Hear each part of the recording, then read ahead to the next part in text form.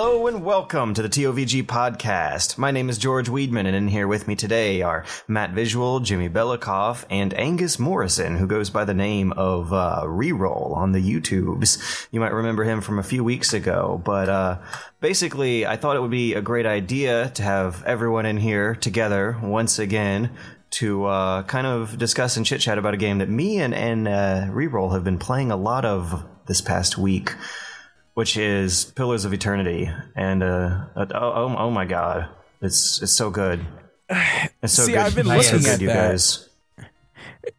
I've been looking at that, and I'm like, the art looks beautiful, obviously, and I would love to dive in just for that, and especially because it has voice acting, and sometimes I get kind of a little tired of reading a 100-hour game.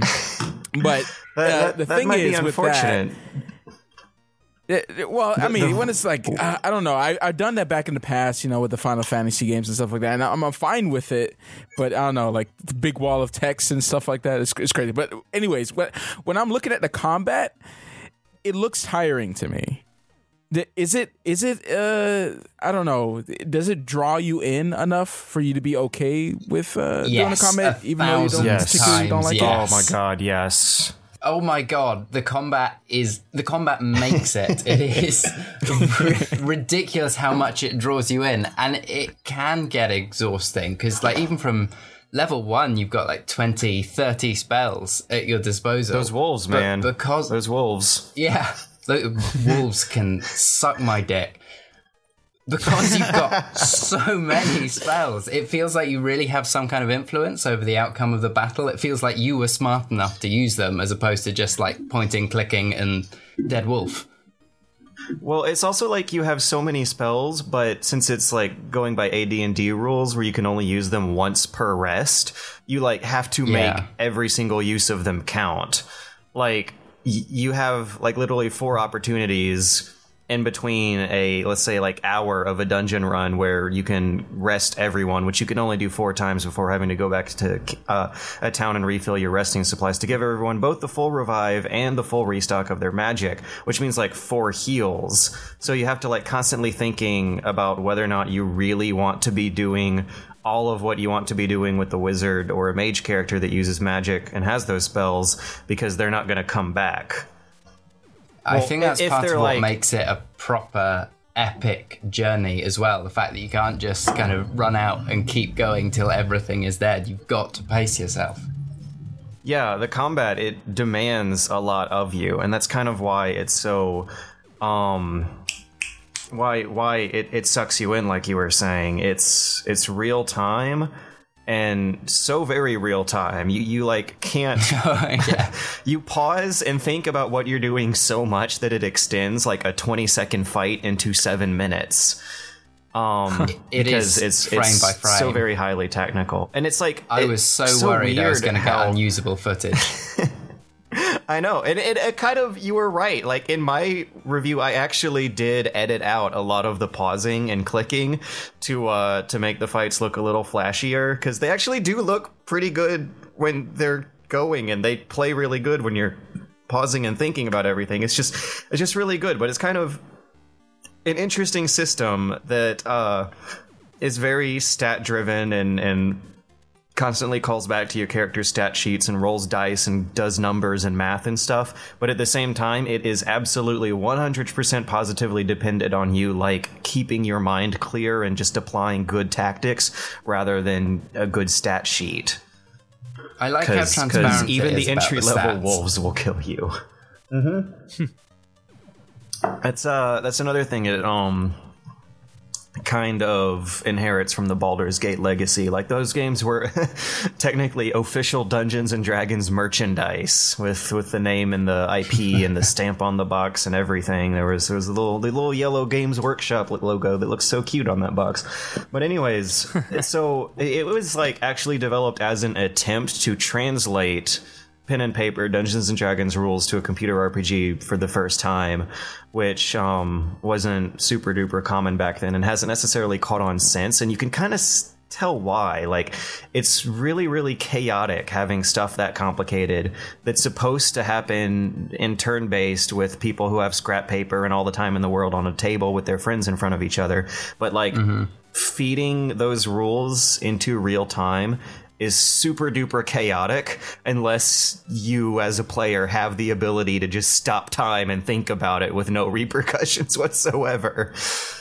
And even then, I reckon they could have done a better job of indicating exactly who is doing what at any given time. But for what it is, I can't complain. I want to be really vague about this particular instance, but like, oh god, you know how the final boss fight in the game is usually supposed to be like the most demanding and restrictive fight of a whole game that like would otherwise be the most difficult one. But in this game, I actually managed to do some incredibly creative, wacky things during the final boss fight itself that had like two of these enemies beating each other to death through some very clever manipulation of charm spells that had literally the final bosses of the game killing each other rather than my party. It was so great. Wow. That's great. Yeah, and again, I'm trying to keep it vague, but you could get away with some shit if you know what you're doing in this game. Yeah, I've seen your video. You are way more creative with the system than I was. I was just like, I'm a traditionalist. Send in the tank, have the healers keep him up. You planned. Which isn't like, that's what you're supposed to do too, but I guess after coming into it, I played the old Baldur's Gate games when I was a kid, and I was awful at them. And then I played Dragon Age Origins and figured out a few tricks and got into a methodology of how to exploit the AIs that basically all these games share. And then when I got to Pillars of Eternity, I had a little bit of a rough start for the first 5 or 6 hours where I didn't know what I was doing, but after that I like really got into a routine. And you said it does get tiring, and Matt is saying how just looking at it makes him kind of exhausting, and that's one thing I did feel with this game. Like, as amazing as it is, it got really, really fatiguing for the last third of it. I mentioned in the review, where after I figured out all the good tactics and got settled into that routine, I would just have to nail it on every single mob. And at that point, my party was leveled up high enough to where I ended up not having to seriously worry about dying as much as I did in the earlier parts of the game. But at the same time, in order to apply the good tactics I had learned, I had to still pay attention and keep my shit going good, which took a lot out of me without necessarily like threatening me a lot on the other side of things. It's hard to describe, but It feels kind of like when I'm looking at it and how you're explaining it, it's like eventually I'll be like, I don't want to fight this enemy. I just want to get to the story. Which is kind of okay, because the XP system doesn't really want you to fight every single enemy in every area. Like, they thought about that. They knew. It's crazy. You don't get XP for killing enemies. You get XP for uncovering chunks of the map. The map will have little beacons around it, and once you reach those, you get an XP bonus. You get an XP bonus for filling out a monster's bestiary entry, which means after you reach a certain threshold, I want to say around like 12-ish, after you get 12 monsters killed, it fills out a little encyclopedia entry that gives you their stats, a paragraph of flavor text, and you get an XP reward for that.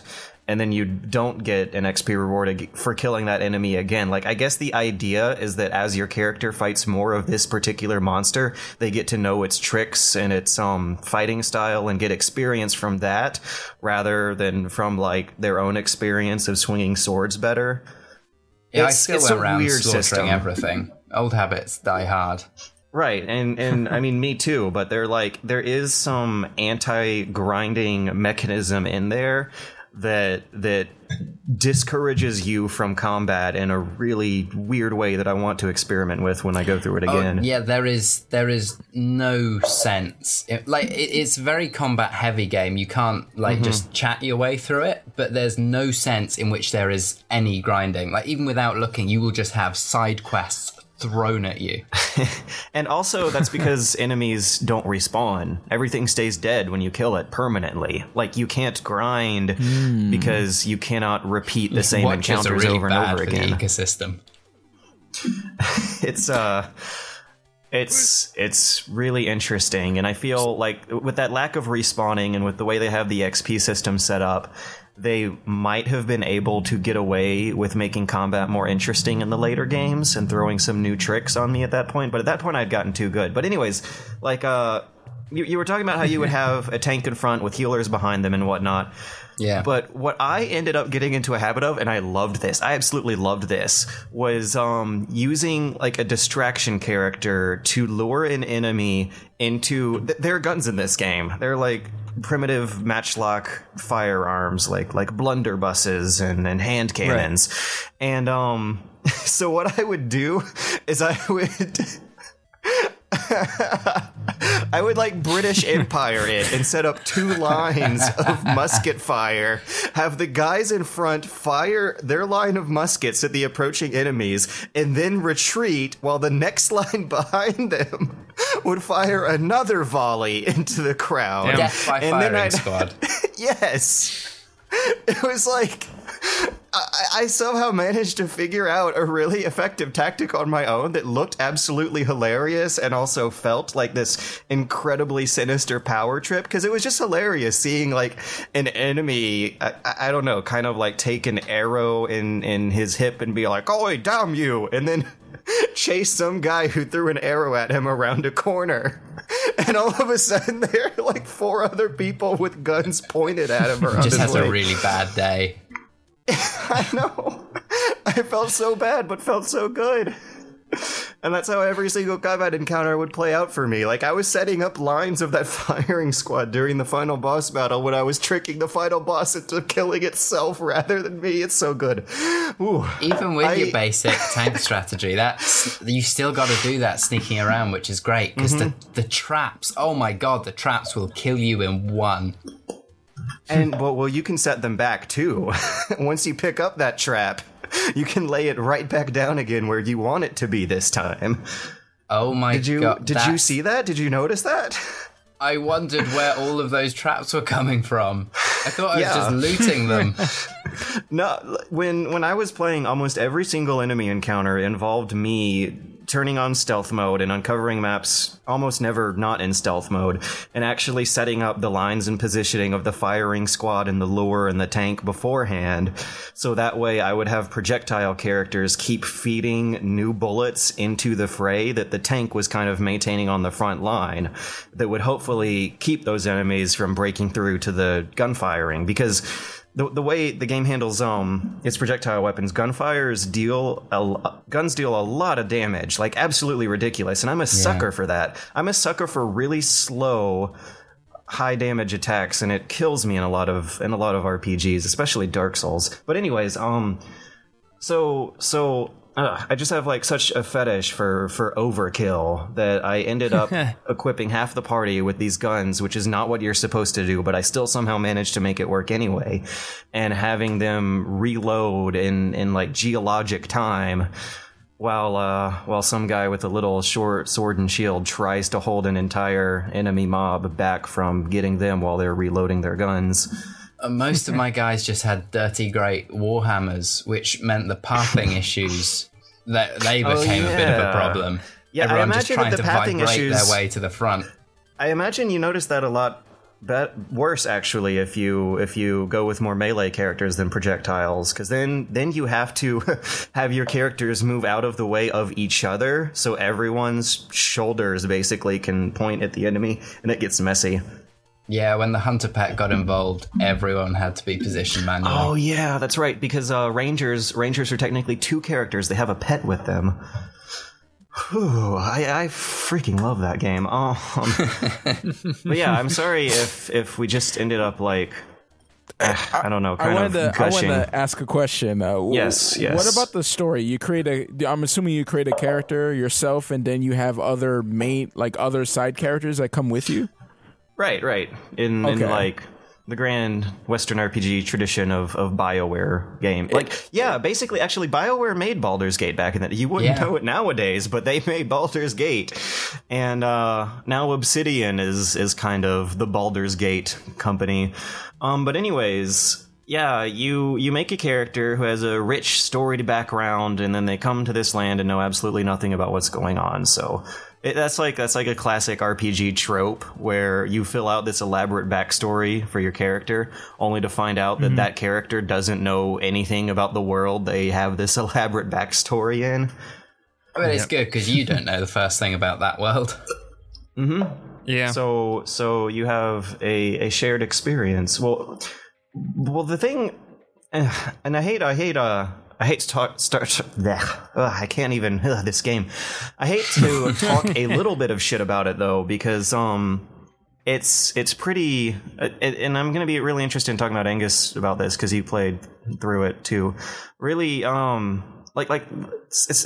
a little tropey. Did you get that? Oh, massively. But I kind of feel like it has the right to be. Yeah, just on account of it being a massive nostalgia trip. And I don't know if I was expecting anything differently because of nostalgia. Like, I feel like I remember the Baldur's Gate games being kind of weirder than they were. And since then, like, Chris Avallone has gone on to write really, really tropey genre fantasy that is actually hyper critical of their own tropes. And this game doesn't really start to do that until the very, very end. Like, there are some plot twists towards the end that, like, make all of the time you spent learning the lore feel finally worthwhile. Until then, it just seems kind of arbitrary. I had a bit of a facepalm moment where one character who you become quite attached to tells you, "Oh, I'll set aside this bit of brandy for you for when you come back successfully." And you're just like, "Well, she's dead." No one who says that ever survives. Yeah, no, there's something that they seem to set up, like a really reactive story scene where they give you a whole lot of choices for how to direct a very important conversation in the game, only to have a villain just like dash into the middle of the scene, brandish his weapon, and screw everything up. Die. Which was still like, I was still excited. It was a good scene. That was my least favorite moment because I felt it was like building towards, like, I felt I had kind of out-politicked the system. And then just no, you're all screwed. We don't care.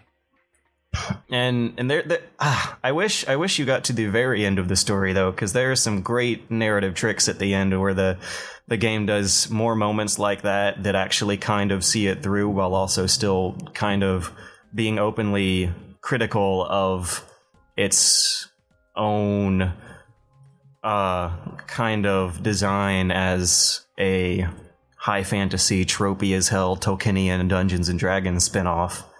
Like, yeah, I'm going straight back to it. There's no worry there. I really wish I managed to finish all the side quests, but whatever.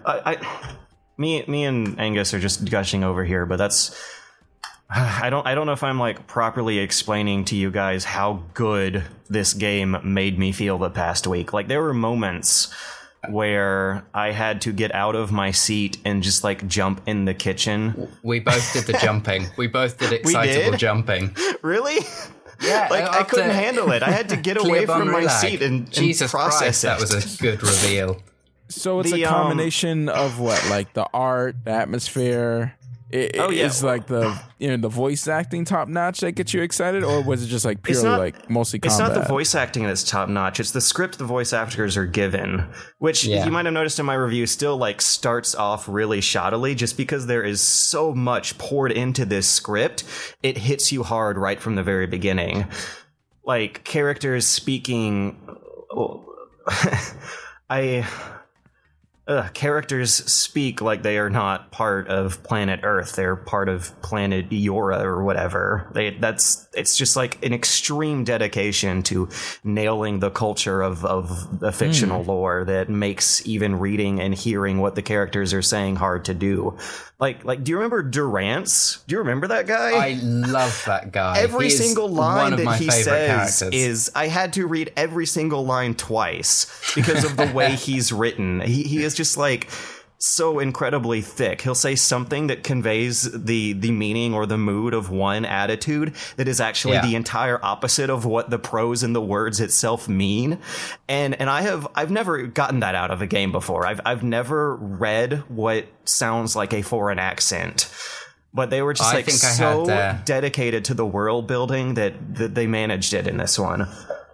I don't know what Aora race represents Scottish, but I feel Aloth, I had a distinct advantage being on this side of the Atlantic. Oh yeah, there's some really interesting characters. There's this guy named Aloth who's he kind of has a bad case of schizophrenia, where he's this posh, prim and proper mage who went to mage school and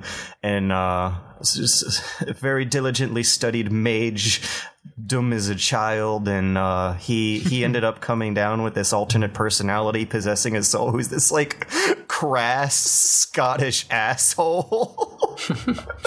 And you'll like hear him get into arguments with himself. It's really interesting. That voicing is fantastic. Yeah, you find this guy in the mud of a village, like getting into a fight with the local villagers who his split personality can't help but offend, and you just like explode them together. It's weird to talk about. I really liked Durance though, and I hated him because he's an asshole. I liked him just because. What the fuck was he all about? It's hard to process what he was about because he knew so much that you don't know that everyone else in the world knows. I was too scared to not let him come with me. He's this bigoted old man. He's also a wise and powerful mage who's also this like horrible, crass, bigoted old man who like calls all the women he meets whores. Like he worships a goddess who he always calls a whore, and he says that all the other like non-human races are just these horrible animals who got let out of their cage and need to be put back together. And as you get to know him, you find out that the reason why he hates everything so much to such an irrational degree is because he actually had a really significant place in the lore's history, and actually has like so many negative experiences with so many different peoples and cultures that he just like grew into hating them all. And it's like, that's such a weird juxtaposition to have a character who I absolutely like would hate as a person, but just love hearing what he has to say about what he's done and seen. Yeah, the character writing was exceptional. Fan-fucking-tastic. I highly recommend it. Again, I see that we've gone on about gushing over these pillars for like 20 minutes, but at least it wasn't Resident Evil. I know, we get to gush about something that's not Resident Evil for the first time. It's like the reason being, though, the reason I can't shut up about this might be one of the best RPGs I played in my entire life. Damn, that's a tall statement. I know, and I'm really interested to see if other people start thinking the same in the future. Like, I haven't...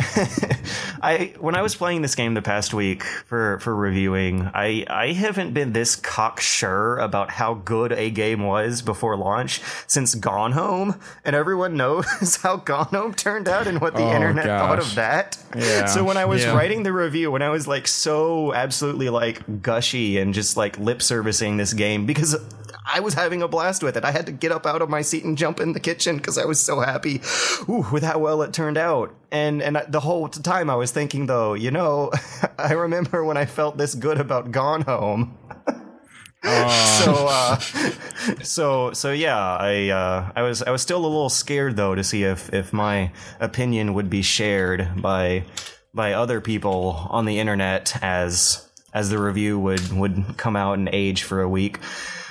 It's being reviewed stupid well. Yeah. Weirdly enough, though, it's like here on the East Coast, United States, it's like 8 p.m. on Thursday the 26th. GameSpot or IGN did not have their review out earlier today. which is weird because I think I know people over there who were talking about them reviewing it. Maybe they just didn't go as fast as the rest of us. It's very unlike them not to get a first on something like this. Everyone on this side, at least, has been just on it. Because, they gave it to YouTubers like a week before launch, right? Which is still like not a lot of time to play a 70-hour RPG, but still, I was really, really happy that they sent that code in so early. I like Paradox. They have that weird policy where they let you stream and let's play it up to a certain point in the story. Oh, that was a weird email getting the review code. They specifically say you may stream and upload gameplay up until Merrywin, the first NPC of Odd Nua, which is about 15 hours into the game. I know, because they don't want you to spoil past Merryweather and, you're just like, what? Old Newton. What language is this email in? And I've never seen them like specify that so well. Like a particular person in a particular room is what they don't want you. What they did not want you a week ago to upload anything past that. And I was a little apprehensive about that. I was like, oh, wow, does the game suddenly get way worse after that point? But no, it gets way better. The exact opposite happens. Like, they did not want to spoil all of the cool shit that happens after you pretty much finish the tutorial stage, which is that guy in that particular room. If you remember to put in the spoiler warning they asked us to. Oh, I assumed that was for Let's Plays, not reviews. Because I didn't talk about the plot anyway. Yeah, no, a spoiler warning. I didn't spoil anything, and they can't tell me otherwise. But it's nice. It's nice that they are that concerned about preserving the story, that they don't care like what you might show in the way of bugs and stuff. It's just, guys, don't spoil the story. They sent us a list of bugs. Yeah, that was nice. And the big bug I found wasn't on it. So I was like, shit, guys. But no, it's like literally the best kind of embargo, where they give it to like smaller channels to build word of mouth over the week before launch. And then, while also, like you said, being very concerned that they're not spoiling the experience at the same time during that hype building phase the week before it, and they're doing it for small channels like the rest of us. Like, I was also really, really happy that I got this big, epic, great looking 70-hour RPG. Did you disclose at the same that? time as all the big sites? Wait, do you count as a small channel now? I kind of. I don't know. You need a fucking microscope to see my channel. No, you're like a third of me or something. I don't know. How we all feel? It's like, oh, we're small channels. We're all small channels. Yeah, I guess when you're not like making necessarily a living off of your it still paycheck, feels small. You consider yourself small. Yeah, like I don't know. I don't feel famous. I don't feel taken care of. I still like have my job. And I don't know if I ever not want to have it, you know? So I don't necessarily feel... I get at least one comment per video going, it's pretty good, but it's no bunny hop, is it? Oh, really? Oh, God. I love my fans. Oh, God. Oh, don't you love that? Don't you? Oh, let's not talk about YouTube. I was just about to say something. I was like, nah, you know what? I mean, not. But yeah, anyways, I'm so sorry to like turn this into a 30-minute official podcast about TOVG, the Pillars of Eternity fan cast. I could not be happier. I know. I really just need an outlet to like dump things out that I could not have said in the review. Also, like, you were mentioning how the music sounds a lot like, Angus was in his review. How the music, there are a couple tracks that sound like blatant Hobbit and Oblivion ripoffs. Yeah, I'm sure it's and I noticed that too when I was playing, but in the back of my mind, I was like, why don't I hate that? and you were like totally onto something though, for it to like evoke the feel of other fantasy worlds while still kind of doing its own cool thing by itself. Because like as tropey as it is, as dedicated as it is to the old Dungeons and Dragons Tolkien stuff, it still gets really abstract and weird sometimes. Yes, like, it does. The central conflict in this world is like a kind of science versus religion debate, which doesn't happen often in fantasy worlds, which are usually like, look, it's racism. And this one, it's like, look, it's religion versus science. That's kind of new-ish. Hollow-born, children born without souls premise leads to some pretty disturbing side quests as well. And there's a character whose entire backstory in Companion Quest is fully devoted to exploring the weirder moral implications of that. Like the grieving mother. Did you find her? I did, yes. Oh, she's great. I loved when we were camping in the middle of some like horrible dank dungeon and like the untouched 2,000-year-old ruins of a powerful mystic elemental mages lab. We hacked through, I don't know, like 30 zombies guarding this place and then set up camp for some much needed rest. And she like shakes my character awake in the middle of the night and is like, stabs your neck, who was the name of my girl. She was like, I don't know if I want to remember anymore. Are memories better than the real thing? And I was just like, oh God, we've all been there. Can we deal with this in the morning? As weird as the situation is, these are things that like keep you awake at night. Woo, this game's good. So what have you guys been up to? Oh my God. I horribly apologize for like completely hijacking it, but this is... I forgot there were other games. It just feels like an event. This game just feels like an event. I'm going to play this, and I swear, it better be worth 30 minutes of this podcast. It better be like so good. So good, dude. Well, at least the art style I'm going to be happy with because it looks so beautiful. Yeah. And like half of the fun... No, that wasn't an invitation. That wasn't an invitation at all. Quiet, Weedman. Okay. I was just going to say, I'm worried that half of my fun just might have been seeing a Kickstarter game actually feel like a big budget game that also is a small niche game at the same time. Because it looks cutting edge. Like I was playing The Order last week, and this game was still jaw-dropping me sometimes. Dang. Well, and the thing is, like, people were saying that in my video. I introduced it by saying, Kickstarter has been vindicated. And there were a bunch of comments that were like, yeah, I know, right? Shovel Knight was great. But Shovel Knight also has, like, the lo-fi pixel art aesthetic. Right, like, it still looks inexpensive to make. And this game doesn't.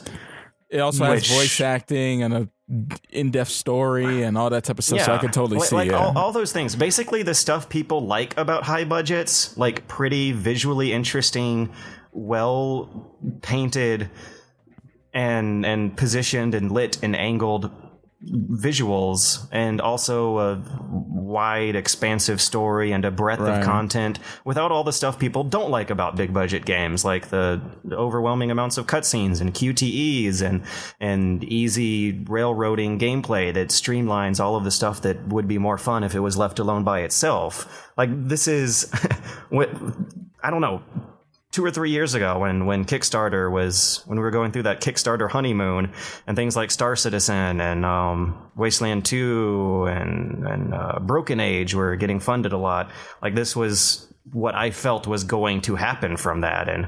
And for the most part, I don't know if it's totally been a realization of my wildest dreams up until Pillars of Eternity. Now it has. My wildest dreams have come true. And that's why I'm so excited. Yeah, it's all downhill from here. Kickstarter has peaked. They're going to make an expansion pack for Kickstarter. Oh no, for Pillars, but I get you. So, man, yeah. What have you been playing, Jimmy? What have you been playing, Jimmy? I mean, I feel like I've been playing Pillars of Eternity. It would take an eternity to get us to stop talking about Pillars of Eternity. Woo. I prepped a second file on Monster Hunter for a thing I'm making soon. And you know, like, I remember I was talking shit about you playing so much Monster Hunter in such a short time. But no, I played 70 hours of Pillars this past week. I have no one to blame but myself. Yeah, you did 70 hours in 1 week. That's even worse. I did like 60 hours in 2 weeks. Wow. I'm a much more useless piece of shit who just plays video games all the time. I've definitely been looking at Hotline Miami. I didn't pick it up in the past week because something came up that I kind of want to save Hotline Miami for. Ooh. Another project that I'm working on, so I don't know if I want to play it just yet. Well, that's still exciting. Is there anything you can talk about for that? Like, it's just like my own plans. I mean, I did a poll on Twitter, so people who follow me on Twitter should already know that I'm like working on like a kind of sort of Let's Play series, but like super like extremely highly edited and everything, like kind of like PBG's series, and I'm gonna have a bunch of gamey effects that happen. It's gonna be more of like a like presented show than it is gonna be like an off the cuff recording. Are you gonna talk about level design? Yeah, I mean, like, I'm going to talk about whatever is in because front like of my me favorite kind of Let's Plays are the ones that actually kind of feel like really long game length reviews. Yeah, like reviews that are sort of like as things come up, they discuss. 100% completing it is always real good as well to watch. I mean, I am not going to 100% complete Monster Hunter, which has a low end completion of 500 hours. If you're like fucking the speedrun king and you already know how to get through it. Jesus Christ. What the hell's going on? Like, why is spring of this year giving us so many great games that last this long? I don't know, man. This is just magical. It's magical is what it is. We got Cities Skyline. Oh, we should have Randy on again. He reviewed that. And Randy Yasinchuk. Before that was Remake, which I was having a blast with playing old Resident Evil games earlier this year. I don't know if that officially counts as a 2015 release, but I still got to play it in 2015. And then there was Hotline Miami 2 and an Ori in the Blind Forest, which Matt won't shut up about. So good. I've heard nothing but like the best of praise for Ori and the Blind Forest. It's good. Gosh, it's just like March is absolutely crazy. What else do we have? There's also Pillars and Helldivers. A lot of people on Twitter are telling me I need to check that out. Yeah, I've heard. I think our buddy Todd, Rated S, has something cooked up for Helldivers. I'm gonna wait for his review, but there's no time to play all these good games because next week you were talking way earlier, maybe even a year ago or so, about Axiom Verge. That is coming next week. I got the very first Bunny Hop PS4 review copy is for Axiom Verge. Which it's like it never ends. Like there has literally within March there has been like a good game to equate for every single week of 2015 so far, just within March. Yeah, like March is absolutely nuts. And was last year's March this good? Like what the hell's happening? I don't think any month last year was this good. No. Right? Yeah. Oh, well, I mean, I'm not sure the last year was this good. Like 2015 is already okay. Like if they just stopped making good games at the end of March, I would still be okay with how good this year has been so far. Yeah, I don't know. I mean, like Axiom, like the thing that's going to kind of hurt me about Axiom Verge is that it's PS4 exclusive for a window, which I don't have one. So like I might try and play it in the office, but like it's one of those games that I'm going to want to sit down and get into a zone and play because it's very Metroid-like. I mean, it's like almost exactly Metroid-like. It has the same sort of deep space alien vibe, and so I'm interested if it's going to be like a Metroid 1 or Metroid or Super Metroid Prime. Oh my god, this series Super Metroid Prime. Yeah, if it's going to be like more of a Metroid 1 vibe or a Super Metroid vibe, because like Super Metroid is way more quiet and atmospheric than the first one. From what I played at E3 in 2014, it feels like Super Metroid. Okay, but I mean, it definitely feels like its own game. Of course, it's obviously like a lot of the elements that make it a similar to Metroid game. I'm not going to call it a Metroidvania. I'm not going to call it that because I think that's a bullshit term. Because it's just a Metroid game. But once you say that, it was Metroid, knows and then Castlevania 2 took it. It was Metroid. It was just Metroid. Well, that's what it was. What about if it's like Metroid but has stats and dice rolls and shit? Then can you call it a Metroidvania? Because that's what Castlevania is like, or the newer. Are PlayStation games still new? I can't say that. The like mid generation Castlevanias. The late 90s to early 2000s era Castlevanias. I don't know. All I know is that I get unnecessarily angry about the term Metroidvania. I'll be careful about it because I've gotten in the habit of calling them that, and I guess I should stop. Yeah, stop right now. Stop. Metroidvania. I think I said that about Ori. I have no idea where that term came from. I just heard a lot of people saying it. The whole deal behind it is that it's like I looked it up because I really wanted to like figure out why it made me so mad, and it was because Metroid 1 created the format, Castlevania 2 took it and like RPGized it a little bit, and they're practically the same game. Like they're both really like convoluted and hard to get around. And then Super Metroid came in and was like, "This is how you do it correctly," and then they copied it again by making Symphony of the Night. Wait, it's like. So what came first, Metroid or Zelda 2? Oh, because there's way more pretty Zelda sure Metroid 2 did. Because Zelda Quest. 1 came out in 86, and... Hold on, we're going to do this. We're going to prove someone right or I'm wrong on the internet. Right yeah. All right, Simon's Quest. Yeah, Metroid came out in 86. Okay, Simon's Quest was 87. When did Zelda 2 come out? Zelda 2 had to have been at least a year after. Let's see. 1987 in January. Simon's Quest is August 1987. So Simon's Quest came a few years later than Zelda 2 and 1 year later after Metroid. So it ripped off everything. Yes, that's what I'm saying. Okay. It's a Metroid game, is what it is. Well, I know the term is a Zelda game, but I mean, I know the term is accepted as Metroidvania. I'm just saying, if we're going for accuracy, part of the nomenclature. Yes. Anyways, oh gosh. What about Matt? Have you been playing so many good games? Ori? Nothing of note. I'm looking at time here. I'm seeing that 40 minutes there. I haven't really played much this week. You know, last week I was supposed to talk about Knights of the Old Republic. I actually went back and finished that. And that was interesting to go play back an old PC game, other than the problems of actually playing it on a newer OS. It doesn't like that. No, it doesn't. Especially when you tried to play mod it a couple years ago. It didn't like it. No, it didn't. The combat is a little old, little dated. Well, one thing that I felt was kind of a step back from Dragon Age and Mass Effect after KOTOR was that you could only queue one order at a time. And in KOTOR you can do 3.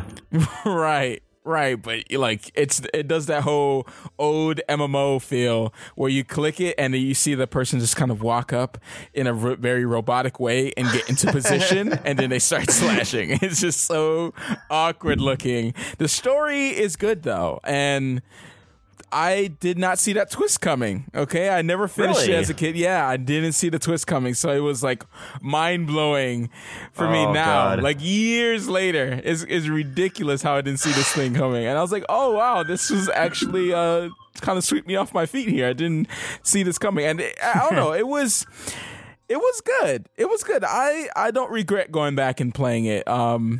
Man, it's 20 hours of my life, though. I don't know, man. That's a lot of time right there that I spent on that. But I felt like it was worth a go back and look. See, I got it on deal on Steam. The graphics are okay. They're okay. I mean, it's not something that you're gonna vomit at, you know, for an old game. But everything was pretty decent, and it's really cool to see BioWare in the beginning stages of like Mass Effect and Dragon Age before they made those games, because you see little, a romantic options here and there, you know, and totally. Mass Effect was basically, when it was coming out, a lot of the hype was from the idea of them following up on KOTOR.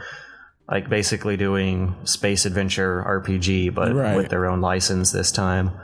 Mm-hmm. And like KOTOR itself was kind of a follow up for the old computer CRPGs they were making beforehand, like the Baldur's Gates, onto a more console friendly format. And yeah, it's very, very natural, smooth progression if you go from one end of the BioWare archive to the other. Yeah. And I'm also surprised that you really like that twist too, because if you do play from one end of the BioWare archive to the other, and also a lot of other WRPGs, they have extremely similar twists to that. No way. Are you serious? I'm glad I did it then. like Planescape, Torment, and also Pillars, kind of. And KOTOR 2 have very, very similar central twists at the midpoint that follow a very that means very similar. See, this is my first experience. It's your first time, here, so it's my cherry's popping here. So it's how when you should I play Pillars experience today, revel in it. Yeah, when I play Pillars, this is going to be like, oh, I totally saw that coming. No, you'll be fine. This is such a good game. Oh, I'm gonna play. I'm definitely gonna play. You guys talked about it too much. I have to play it now. It's like getting rave reviews. I'm just so happy that I was also able to play it. Like, in this year, I have played two of what are probably my favorite games of all time, and it's Remake and then Pillars now, which is a lot more risky to say because it's brand new, but whew.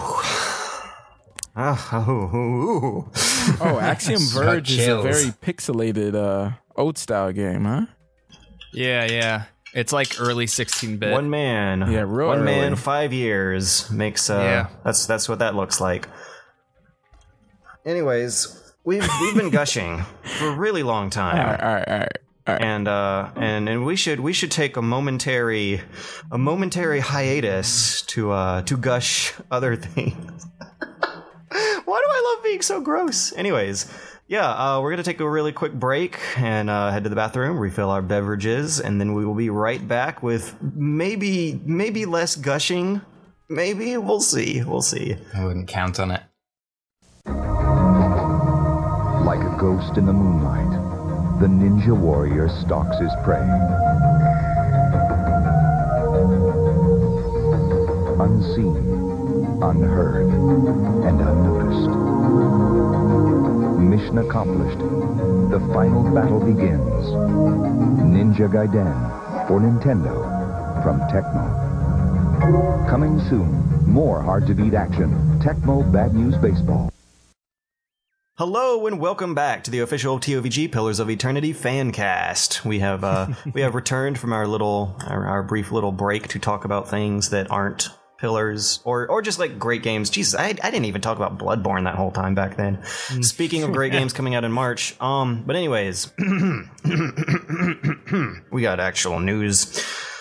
So, do you guys remember that rumor from a couple months ago about a Netflix-produced live-action Zelda series? Yes. Yeah. Do you remember how weird it sounded? How there was these executives talking about it being a Game of Thrones, but with family-friendly content, and and just like the entire notion in general of making a live-action Zelda series was a little wacky. Everyone was agreed. Everyone was hoping it would be hilariously bad because that's the only way it would be able to redeem itself. And yeah, I mean, it's not like it'd be very, very hard for it to be good. They've tried. Possible. They made a TV show of Zelda before, and it was hilariously bad, and that was the only redeeming factor. They have that to look back on and be like, let's not fuck it up again. I don't know how often do video game tie-ins not get fucked up? There still isn't a great video game movie. I don't know, man. I thought Mortal Kombat was pretty tight. I need to watch that, but I mean, when you look it up on Rotten Tomatoes, the number is not very high. Okay, it's not like, oh, this acting is perfect. Mm-hmm. Like, it's matches the game very well, though. Like, which you don't play Mortal Kombat and you're like, either. oh, I'm really drawn in by Mortal Kombat's deep lore and its really good story and realistic. Like, no, bullshit. You play Mortal Kombat because you want to see people, like, get their spine ripped out and get punched in the balls, and you want to hear somebody yell fatality. And all of that happens in the movie. And the ninth one has actual good gameplay. But anyways, I feel stupid about saying that because I also really like the Mario Brothers movie. Oh, I mean, it's all right. It's fun. It's like, granted, I was drunk and a cynical old man at the time. I bet if I was a kid, or if I actually cared legitimately about the movie, I would hate it. But yeah, like I guess I should have known there's no shame in enjoying something that's hilariously bad when that's its own redeeming value. I want to see what Michael Fassbender's going to do with Assassin's Creed. What the hell is he on? You know, Assassin's Creed is already like a really by the numbers, banal Michael Bay summer blockbuster with gray art and moody, gruffled up male voices who are just like, our problems are really important. Yeah, that's Black Flag you're doing, yeah. It's funny because that's the one I haven't played that everyone likes. But where was this going? The news about this? The news about this is that Satoru Iwata has actually said that the rumors about the Netflix Zelda live action series, which came from a Wall Street Journal article, he says that article was based on incorrect information, which isn't like a total 100% complete denial, because it doesn't say no, that's not happening, but it's pretty darn close. Yeah. But at the same time, like, I don't know, the Wall Street Journal, you usually expect that to kind of have a reputation for getting their information right. Yeah. But I guess either way, we can all breathe a sigh of relief, because then a hilariously bad live-action Netflix-produced Zelda adaptation doesn't have to be hilariously bad and sully up the brand. I can't believe the rumor was thought, like, serious enough that Iwata it's the Wall actually Street had to Journal. step in. Yeah, he clarified in an interview with Time about information he thought the Wall Street Journal got wrong. So these are like supposed to be trusted, established, old guard media Press sources. Is weird these days. Mm-hmm. I mean, Netflix is making Daredevil, and the trailer looks pretty decent, but, you know, trailers could be false. I mean, like, I just want to say, like, one of my favorite TV shows of all time is Netflix produced, and that's House of Cards. So, like, it's not like they're bad. They're not. Yeah. Like, Yeah, it's the concept itself that is rocky. it's more Video about game the adaptation. Zelda than the Netflix. Yep. And also that quote about it being a family-friendly Gears of War. Wow, that would be epic, actually. That would be even worse than a family-friendly Game of Thrones. Link's bow turns into a torque bow, dude, and he like spins around and gets a headshot. You know, that'd be pretty tight. Dang. That'll teach those kids on Xbox Live to talk shit about you. I want them to make like a Call of Duty movie where like one of the soldiers is like a Call of Duty bro, but like in soldier form. Oh, that would be so bad. Where just like he throws around like slurs and like uses the word rape a lot to like describe stuff. Right. There's a new Aliens film coming up. That's almost what the live action Call of Duty commercials are. Are really? like these fat, slovenly gamer stereotypes running around this real ass horrifying looking battlefield. Just like doing stupid shit in the middle of horrifying scenes of gun violence. Yeah. Yeah, I don't know. I just think it would be very silly if they had that as like a hit at that kind of gamer to like put that in the movie, and then that guy gets killed in some horrible way. If he's the first to die in a horror movie, He'll probably be black as well. Let's be honest here. Dude, I've watched Walking Dead and The Shield recently, and all that happens. There's not like a one person that doesn't turn evil or die, okay? Or turns into an evil cybernetic robot. Yeah, that happened in Shield, okay? Okay? That's how bad the joke is. It's not even a joke. Okay. So, spoilers for anyone who watches Shield. Hey, evil one of the black guys becomes robot. an evil cybernetic robot. Yes. That sounds like a good thing to me. Yeah, right. Yeah. I was going to say it's because you're white, but I felt like that would have been too far. Anyways, moving on from the cutting edge political discourse of all of us who clearly know what we're doing, because that's the subject matter and expertise of our podcast here. Yeah. We're going to talk about YouTube relaunching their live streaming service to focus on esports and gaming. Well, it'd be stupid not to, wouldn't they? It would be stupid not to. It's a very, very believable story, but even still, the source is kind of shady. Far more shadier than the Wall fucking Street Journal. This is a story from the Daily Dot that is sourcing from anonymous sources. They don't even give clear dates for when this scheduled relaunch is supposed to happen. But basically, they've got quotes from supposed Google insiders who are saying gaming and esports in particular are going to be a big driving force for the new look YouTube Live. Which, to be fair, does sound like something a soulless executive would say. Yeah. There will be huge opportunities for established streamers and organizers soon, and I would say that the record number of esports viewers are only going to grow when Google starts promoting and partnering with these events, says someone who really sounds like an anonymous source who has some soulless executive job at Google. Yeah. Supposedly, they're hiring up a big team of 50 engineers or so to compete legitimately with Twitch. There was a lot of controversy last year about them maybe buying Twitch, actually coming pretty close and not managing it. So I guess now they want to seriously compete. If this is true. Are you sure that they came close and didn't manage it? I'm pretty sure that the rumor was just that Google was buying Twitch, and then we found out later that it wasn't Google at all. It was Amazon. Well, I think there was also some bidding involved, and that Amazon might have won out over Google. Yeah, I thought they were close to finalizing a deal. Them like monopolies guys were just then Amazon outbid you can't them. do this. Yeah. Well, that's weird. Well, maybe that also had something to do with it too. Is that they wanted to avoid that. The whole thing about this whole deal that's going on is like, I've seen so many people tweet about this rumor by saying that YouTube is like if they set this up right, they're going to kill Twitch, and I just don't see that happening.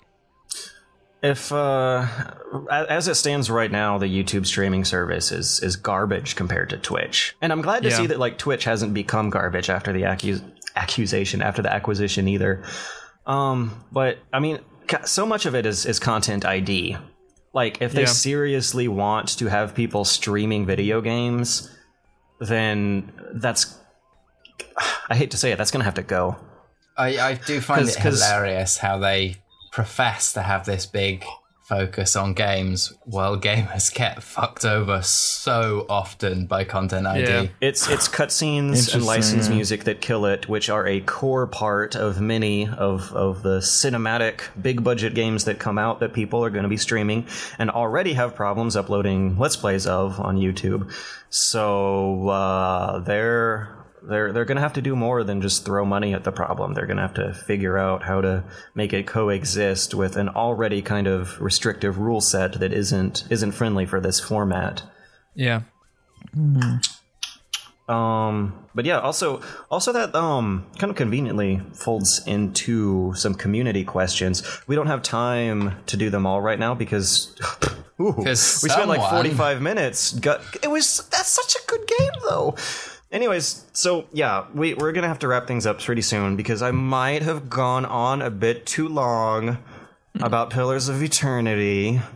I was equally culpable.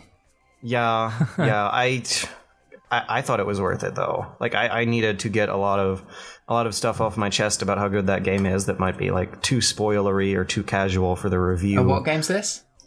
The Burger King Sneak King. I have to play that game. No, you don't. I have it. I bought a copy of it at a little mom and pop store in Savannah, and I never got to play it before my Xbox died. Very tragic story. Anyways, we got one cool streaming related question from Squiffer Squipper. He's asked something before, and I probably butchered the name horribly back then too.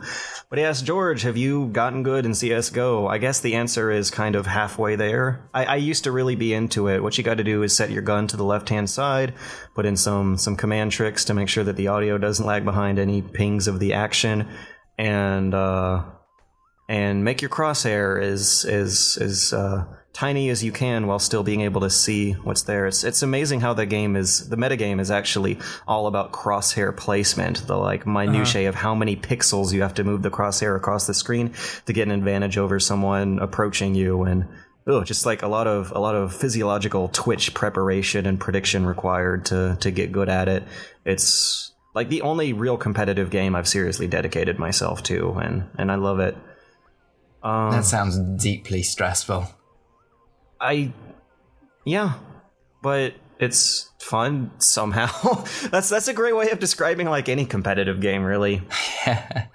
But anyways, he also asks, do any of you guys do Steam broadcasting, not stream broadcasting, Steam broadcasting. Steam broadcasting? Yeah, which is interesting because that's like a third pillar in this weird really. Streaming marketplace. No, not at all. Well, I mean, it could be. They're of course, Twitch is the dominant borderline monopoly one. But you also have YouTube Live, which is there but doesn't necessarily compete well, and you also have Steam Broadcasting, which is there but does not necessarily compete well. Oh yeah, Hitbox. I haven't heard that name in years. Hitbox is much more noteworthy than either Steam Broadcasting or YouTube Live. Steam Broadcasting is more of like an offhand like gimmick feature than anything else. It's not. You would never use that to actually use as a stream platform. Also, last time I had it turned on, somebody messaged me when I was playing Roller Coaster Tycoon. They were like, I can't see gameplay, but I can hear the Skype call you're in. And I was like, wow. Oh, great. Well, then I'm going to turn that off. Thanks for letting me know before like something terrible happened and someone like got private information from me or something. Someone looks at your porn with you or something. That's like the thing, because it's like tied to your Steam friends list, and if you don't like press the opt out button, it seems like a great way to creep on your friends.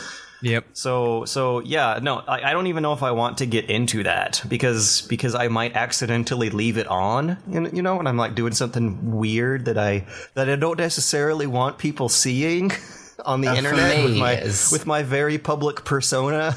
I mean, literally, you can make the porn joke all you want, but I have Skype calls open that I talk to people about like important shit, such as business and like also private just stuff. your Steam chats too. Like if that is in the window, it might get captured too, depending on how the technology of it works. So in my personal opinion, Steam Broadcasting is pretty much a joke unless you turn everything else on your computer off and just like go full screen on this game and play that. Then like your friends can watch, but you know, whatever, just go on Twitch. I'm pretty sure this podcast has made abundantly clear when I'm off script, I turn into a gibbering idiot. So it's not even a question of Steam or Twitch. It's just, no, I should not be allowed near the internet live.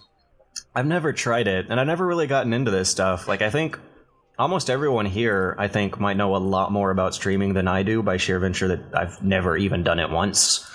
The whole difficulty of a stream is less about like talking about interesting things and more about making sure you keep up with all of your factors at the same time. Because it's hard to be like good at a game and then read the chat and then respond to the chat and then keep playing the game and being good at it. Because like you have to like do all three of those things in order to like. When I do Let's Plays, it's like stressful enough just talking.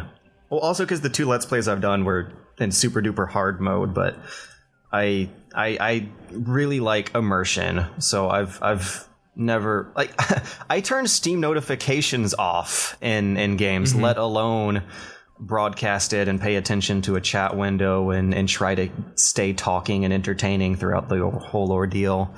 Right. Yeah, I've streamed quite a bit, and it's a bit tough. Well, it's like part of your model, isn't it? Yeah, I guess so. Yeah, it is. I've slowed down recently, but I used to stream like every single day, and you know, people really care. You know, you start to realize that you're like, oh, hey, man, so how you doing? Oh, it's my birthday today, or blah, blah, you know, stuff like that, and you have a conversation with them. It's hard to have a conversation with 1,000 people. Let me tell you. So you're gonna have to like, you know, the best way is to make sure you have a mod, and on Skype or something, and they'll send you like questions and stuff. There's different ways you can kind of handle a few things, but you want to. You have to appoint mods. Yeah, you have to have mods. Yeah. I've had a couple thousand people in when I stream, and it's just it's a lot. It's a lot to handle, you know. And you do want to make everyone feel like a special, beautiful snowflake, but you know, there's only so much you can do. Yeah, but you have to moderate that. Yeah. There was one time when Five Nights at Freddy's 2 came out, and I was playing Binding of Isaac at the time, and like I had played some Five Nights 2, and then I was like, I kind of want to switch games, and I was streaming at the time, and I was like, dude, who wants to see Five Nights 2? And a lot of people responded. I had about 30 people watching at the time, and then because Five Nights 2 was so like getting so popular, and because I was like pretty proficient, I was like playing through nights 3 and 4, and I was doing pretty good for myself. I got somewhere from like 70 to 100 viewers, and the chat, like just that many, like that's like a small stream. And the chat was like, I could not keep up with it for the life of me. I would like look over and I'd see like 15 things fly by, and then I just like, well, going back to the game. Yeah, right. While you're trying to, flip the door down and stuff. That's yeah. While you're trying to make sure you don't fucking die. Yeah. I guess speedrunners just straight up ignore that. Not all of them. Because I mean, like, yeah, I've seen them chatting away. It's in fact, most of them don't. Because like you got to think that these guys have at least 100 hours in the game, probably much more. Yeah. And so muscle people like that helps, can muscle memory through certain sections. Also, there's some sections in games where it's like, I have to stand here for 2 minutes while nothing happens. Like the start of Mario Sunshine. And you've seen a lot of them do test runs and the answer questions during that. Yeah. Yeah, auto-scrollers is another good one. Yeah, during AGDQ, it's just like the auto-scrolling is always a much-needed break. Mm-hmm. It's like quiet time for them to catch up on donations. I think that's why I firmly believe that Yoshi's Island is one of the best speed games naturally, just like all the way around, because it has like 3 auto scrollers or something in the whole game, but it's like there's space just evenly enough to where it's like, okay, we can read some donations now, or like I can read the chat now, and it's like, yeah, great, this is nice. Let's all kick back for a second. Cool. All right. So speaking of kicking back for a second, we are going to finally kick back after vomiting praise all over pillars for more than the first half of this podcast. But if you enjoy that stuff, I mean, I highly recommend it. I'm sure Angus agrees. We both have extremely kind of complimentary reviews on YouTube that still strangely go into like nitpicking the tiny little problems wrong with it, because like I'm not gonna lie, it's easier to write negatives than positives, and if the game still stands as a net positive after all of those negatives, then that should like make that positive hit harder. Mm-hmm. I quite agree. It's just math. All right, so yeah, rate us 5 stars on iTunes. Tune in next week. I'll be copy pasting and saving some more forum questions to answer later after these forums go away and the new ones come, which is going to be on the 31st, which is in a few days. So actually, next time we podcast, we're going to be looking at those new forums. Yeah, we'll hopefully have some new forums up and running all good. Oh, nice. Alrighty. So until then, have an excellent break, you guys. We will see you next week. See ya. Bye. Bye. Bye. Bye.